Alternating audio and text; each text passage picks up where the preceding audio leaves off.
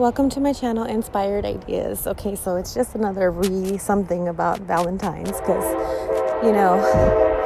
I have this beautiful tree friend. Oh my God, they cut the branch off. Oh, my poor tree buddy. And I have a tree friend that I really care about. And I often think like he's by himself because I think it's a he. But I literally have like this big old 2.5 gallon jug that I just filled up with water so that I can come and give him some water because I feel like he's a big sweetheart and he's very caring, giving us all the oxygen that we could possibly need from him. But he's super older and you can hear the water just piling in.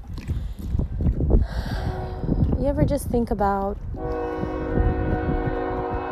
I feel like this tree is like all by himself and just, I don't know, finding that connection, I guess, that sometimes you feel all alone and you don't have too many people around to like either talk with, support you. This tree is like all by itself, and then like on the other side, like all the trees are all together, although they do say trees communicate. So underneath the ground, like, there's all of the roots that are probably connecting. But every now and again I like to come and give some water, and he was flourishing really nice.